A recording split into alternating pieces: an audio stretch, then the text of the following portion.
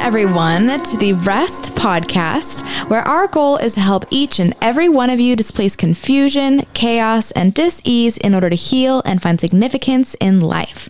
I am your host, Natalie Williams, and I am here with the author of The Reconstitution Method for Healing and Rest, Virginia Dixon. Good afternoon, Natalie. Good afternoon. I am super excited for today because we have author, conference speaker, and the lead pastor at Sunrise Church, Dr. J. Otis Ledbetter, with us to talk about soul hunger and, of course, his new book. So super excited for today. Set free. Yes, set free. Released from the damage of trauma. We're going to be talking about that. I am at some point. So stoked. But Otis, what an honor to have you here. We have a long, long history. Never forget it. I was just actually beginning my writing career. I think we were in Atlanta. Yes, we were. And we were at Christian Booksellers Association, which at that time, those conferences were huge. Huge.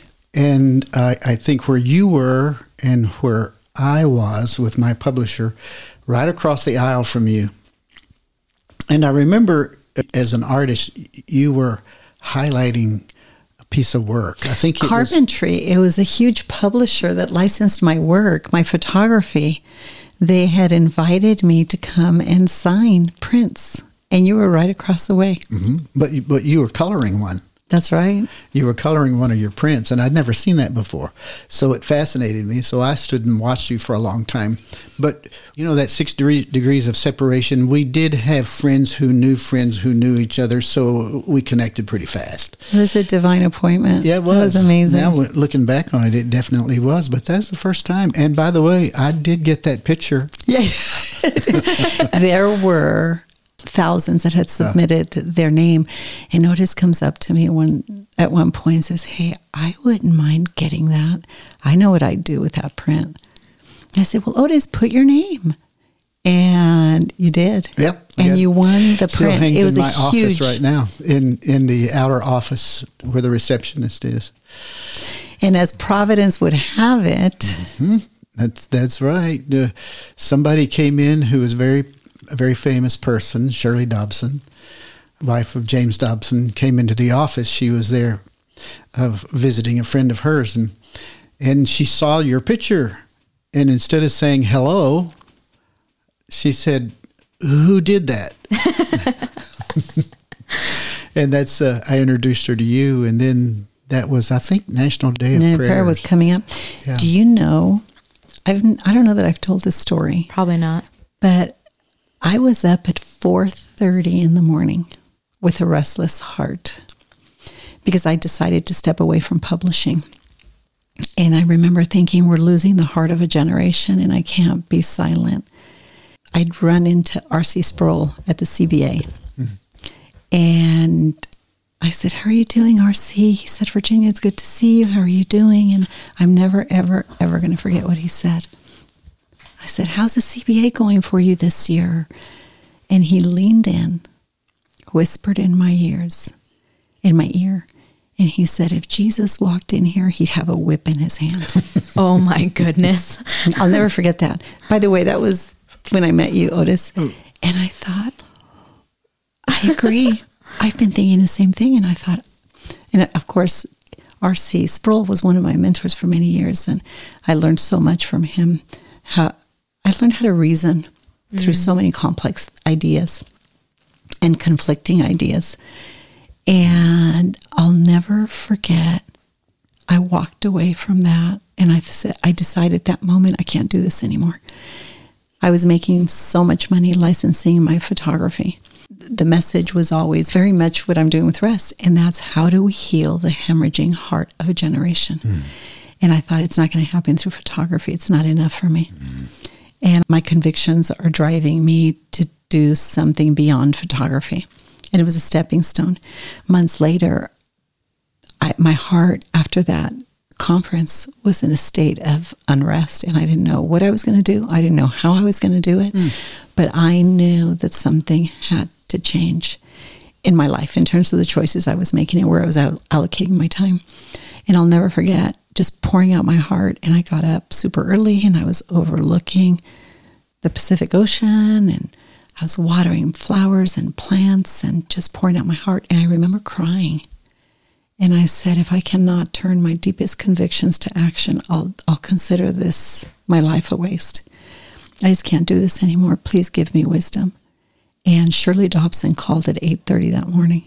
Can you believe that? Months after seeing the picture in your lobby. It's nice to finally hear the story. Yeah. I never told you that. No, you didn't. She called at 8:30 that morning.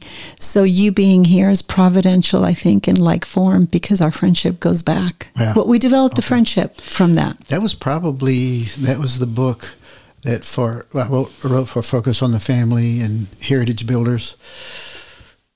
My wife and I wrote that Family Fragrances probably 1997. Well, you know what? This will be a marker. When Shirley Dobson called me and asked me to do the photography, to use that image for National Day of Prayer, 9/11 happened a few months after. Mm-hmm. So it was 9/11 that happened. So I started working on this in May 2001. I was working on this in May with them. 2000 and 2001 we were hit. Yeah. And it changed everything. So it was 2002. That's right. So that happened. I got a call from her in 2001. 2002 is when National Day of Prayer came around. But anyway, it was providential. It was a divine appointment, and what a joy and what an honor. Pretty cool. To work. It's amazing. And then our story continues, right? Yeah, we've stayed in touch that whole time. Somehow, you connect with a soul in your life that you didn't even intend to connect to, and it just happens. And so we've stayed in touch all these years. Well, your book is transformative in my work. It has been transformative for me as somebody who studies and wonders and thinks deeply about how to displace confusion, chaos, and dis-ease in order to help people live with greater measures of freedom. Mm-hmm. I don't think allopathic medicine has the answer. I don't think psychology, allopathic medicine, psychiatry, law, politics. I was not satisfied. Yeah. They have answers, but they don't have the ultimate answer. They don't have the ultimate answer, and they're all pieces of information. Yes. And I was so frustrated, even in the pursuit of my own education, knowing that was something I needed to do in my lifetime. Make a contribution to displace the confusion, chaos, and dis-ease that causes disease, illness, and death of the spirit, soul, and body, and ultimately derails people's lives. Yeah. And I was so compelled by that I didn't even have a place where those ideas were discussed under a discipline. So as you all know, Otis, I embarked on this pilgrimage of trying to understand how the pieces fit in the whole. And I want you to talk about soul hunger, the hungers that compel us, that drive us, right? That compel. I always say soul hunger, the hungers that compel you to act, because your body drives, the flesh drives, right? But the soul compels. Mm-hmm. And you have a great story about that book. It's become instrumental in. It's a 13-year project, and to take 13 years to write a book is painful.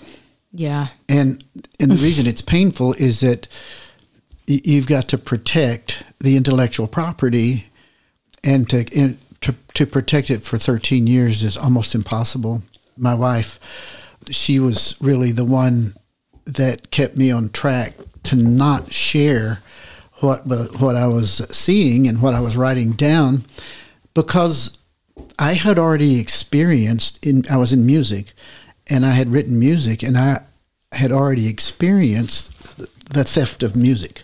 Into the theft of intellectual property. Intellectual property. So we were very careful. In fact, when it all started coming together, and I want to tell you how it came together, because it's miraculous the way it came together.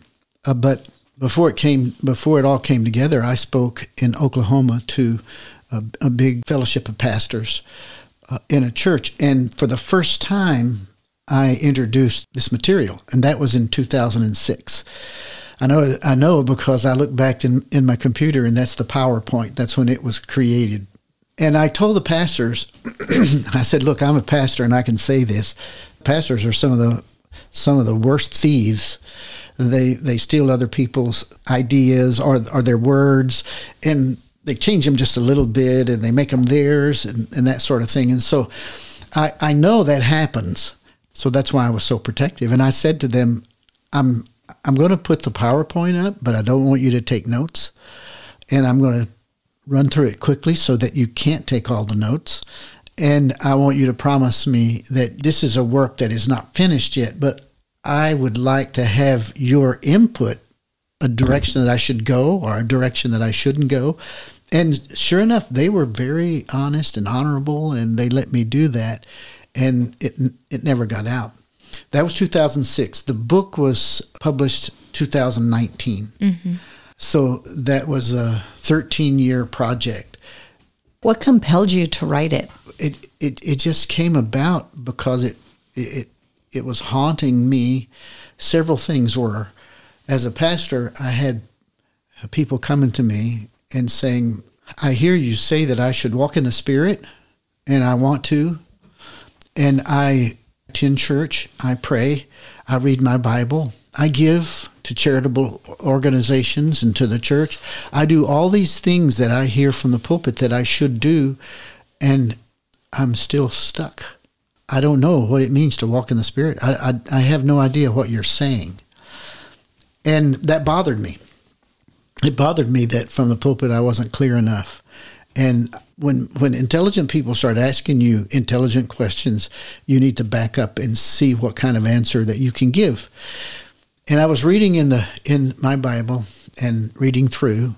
I'd read Galatians dozens of times.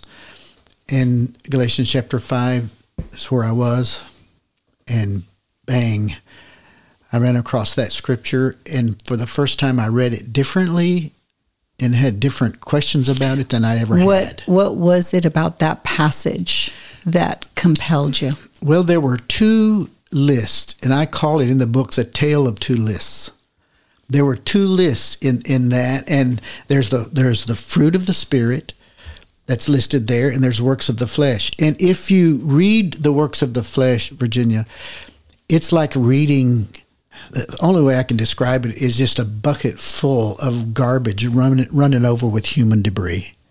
That's, if you read it, it's very depressing to read it. The work of the flesh. The works of the flesh. And we often refer to that here, Otis, as these impulses that drive our behavior. We're driven by these impulses, and you refer to them as the work of the flesh. The work of the flesh is one way that helps you drive that impulse. That's right. Yes, it helps you drive it. And there's another list there that's beautiful. Fruit of the Spirit. I mean, love and joy and peace and long-suffering and kindness and goodness and all of that. Things that are compelling. Yeah. And the Bible says there's no law against those. So there's not one law on the book to control the fruit of the Spirit. All the laws that are on the governmental books today, local, national, are to control the works of the flesh. You don't need laws to control the fruit of the Spirit. Whoever has said, well, there's just too much love here. That's right. We or there's too much peace or happiness. Yeah. Natalie, can you write a law and write a law and say too much love, too much happiness, too much justice? You know what compelled me about that initial analysis and that initial point that I've heard you make 1,000 times? I use this every day in my line of work, is that the work of the flesh, our impulses, they are work. It takes energy. It takes a lot to generate that activity. Yep. But the fruit of the Spirit is natural. It is natural. There's something organic and easy. There doesn't have to be a law against that, because one is life-giving, and the other one, the work of the flesh, we can create a lot of things. We can do a lot of wonderful things, but it's a whole different focus that drives the flesh and compels the Spirit. Yes. It's a whole different energy field. Yes. Field of energy, excuse me. Absolutely. One's reactive and the other's processed. You have to process a lot of things through your soul, but your flesh can be very reactive and quick. Yeah. So I'm asking myself, all right, here in this book, God moved the people to write this book. there's the list, this garbage pail list, and then there's this fruit of the Spirit list, and they're side by side. And he says in that, he definitely talks about their relationship. The relationship of these two lists is that they war against each other. The flesh wars against the Spirit, and the Spirit wars against the flesh. So, what are they warring over? And so I asked some of my former seminary professors, and I asked some theologians that I know. I was so bothered by this. I asked, what does the works of the flesh and the fruit of the Spirit have in common? And they would say immediately to me, absolutely nothing. I was sitting having dinner with a young man who is in the counseling department of a major seminary of our denomination. And I asked him, what do the works of the flesh and the fruit of the Spirit have in common? He looked at me, he said, why are you even asking that? Absolutely nothing. And that's not true. No. They can't be side by side in the Scripture. They can't be warring over each other and not have anything in common, because you don't go to war, Virginia, over something you don't want. That's right. Yeah. That's right. So what is it they're fighting for? What is the common ground? How many years did it take you to figure that one out? Long time. This is what I did. When I can't figure something out, I gotta think it over and I gotta pray over it. So I went in my office, and I see here in your office, you've got these giant Post-it notes over here. Okay? Yeah. Okay, that's what I had. I put giant Post-it notes on one side, just like this, in my office, and one over here. And over here, I listed all of the works of the flesh.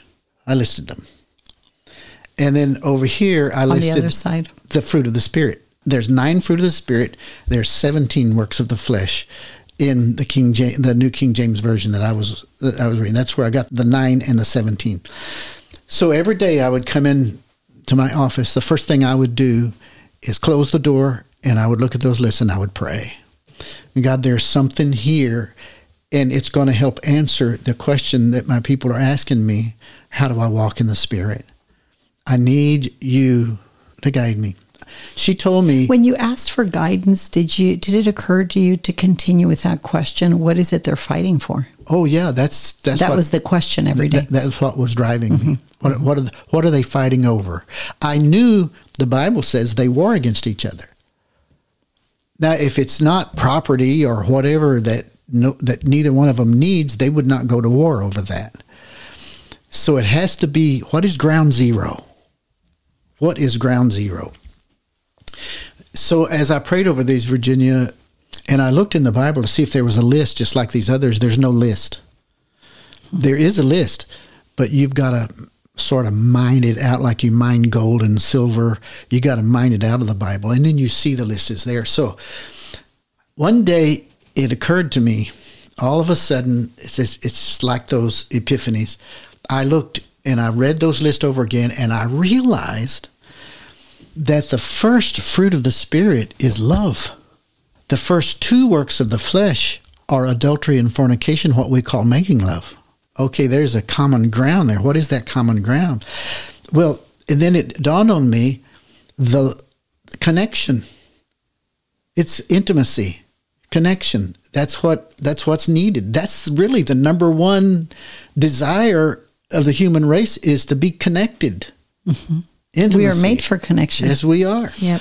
And in intimacy, I'm not just talking about physical intimacy. I'm talking about connection. And I'm so glad you're bringing that up. And I would like to interject a point that God made us to walk in intimacy first and foremost with Him.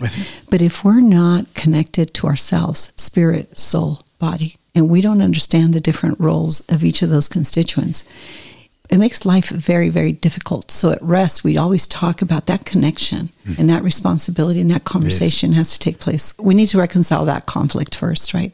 Mm-hmm. Intimacy or connection is what it is. And the second fruit of the Spirit is joy. Over here, the Bible calls it's licentiousness and lasciviousness, uncleanness, really, and licentiousness. It just means that you care more about the flesh and satisfying it than you would care about satisfying your spirit. Mm-hmm. We're going to break these down in the next session. And there's so much to say about it. It's hard to say it in one sentence. Just uncleanness is what it is. Mm-hmm. Cheap thrills. Cheap thrills, yeah. Okay. So you found these patterns Yeah, so here's the emerging. pattern. What are we looking for? We're looking for happiness. So that other list came. So without belaboring that, I probably had, in fact, I put those Post-it notes right in the middle of the two, and I started writing down those things with intimacy, connection, and everything I saw between these two, and ground zero started coming clear. And at first there were 45 of them, Virginia. Wow. 45. And I thought, well, that's overwhelming. How am I going to say that? Then I began to see redundancies in the list. So with some theologian friends and some therapists, we started talking about the redundancies in them, and I asked them to reduce that list until it was irreducible. Well, and I didn't give them a number. Mm-hmm. But every one of them, when they reduced it to 9. There are 9 fruits of the Spirit. So the point here is this: God does not give you a desire. He will not give you a desire that he cannot fulfill. That he will not enable you to fulfill. Yes. Mm-hmm. And that's what the fruit of the Spirit are. The fruit of the Spirit, all of those hungers, those human hungers in the middle, are all satisfied by the fruit of the Spirit. Wow. Usually you have to figure that out and somehow say, well, it needs to be 9 because there's 9 here. We didn't try that. It just fit that way. It's unbelievable. I have used this with thousands of people. Thousands of people. I have never found a discrepancy with the analysis that's forthcoming and the consequence of the tests that you've made available to everyone online. We're going to talk a little bit about that in the next session. You gave us a little bit of context, a little bit of background.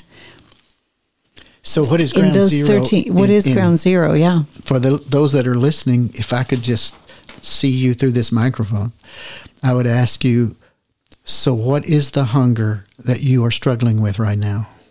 You know, it correlates, the physical correlates with the spiritual. I get up in the middle of the night, I'm hungry, and I go to the refrigerator and I open the door and I look in. Well, what am I hungry for? What do I need? What do I want? What do I want? And I close the door and walk away, but then I'm still hungry, so I'll go back and open it again. What am I hungry for? What, you know? Because there's a yearning that's creating the hunger. Yeah, there's a yearning. I'm hungry, but I don't know what I'm hungry for. The doctors tell me that your body knows what it needs. Like if you need potassium, your body will begin to hunger for foods that have potassium in them because your body knows what it needs, and so it hungers for what it needs. Now, if you slide that over into the spiritual, the spiritual and the physical have a lot of correlation. That your spiritual life, you will be hungering for something, and then you will begin to fulfill it. The easiest way to fulfill it is to go to the works of the flesh. Quickest. That's the quickest. It happens quicker that way. Then your relationship with God takes time. And it's usually painless. Initially painless, right? Yeah. You get satisfaction right away. It feels right. That's right. It feels right. And you get rewarded right away. The fruit of the Spirit is it's delayed and more painful usually, huh? Yep. Yeah, that we see it more painful because, I think kind of like my dad would say, if it's not painful, it's not spiritual. And a lot of people are raised that way, and that's not right, but that's the way we think. Honestly, I see it as like when you're going to the gym and you're working out, right? Mm-hmm. It's easier to sit on the couch. It's easier, like that's what you want to do anyway. You want to remain comfortable. But you're choosing to go to the gym and the workout can be painful. Being sore afterwards can be painful. But the results are way more rewarding than the results that come with being like a couch potato. Yeah. Can I just read those 9 hungers? I was going to ask you to do that. Before you do that, mm-hmm. I just saw a point here that I think is important. Okay. And you've mentioned it. I just want to make sure our listening audience is really processing this, that there is a right prescription mm-hmm. for every hunger. Yes. And there's a wrong one. Yes. And the conscience bears witness of each, Yes. generally. Very quickly, you know what not to do and what to continue doing. You just have to find the strength and courage. Yes. But if you rely on the fruit of the Spirit and trust that it's there, you can come out of really dark places. You really can. And on the next podcast, what I'd like to do is I'd like to go through those hungers, and those people that are listening, I'd like for them to find out what their dominant hunger is, because then we can really have a conversation. Yeah. When they find that out. Right. What a great note to end on, Otis. Let's pick this up in the next session. Thank you. All right, everyone. If you would like more information about Dr. Ledbetter, please go to J.O. Ledbetter, that's LEDBETTER.com, and keep an eye out for his newest book, Set Free, Released from the Damage of Trauma. If you have been listening to our podcast regularly and are now wondering what's next or what else can I do to start applying these principles, our on-demand Day of Rest is available to support you in your pilgrimage. Use the promo code PODCAST, all lowercase, to receive a 10% discount for our on-demand Day of Rest.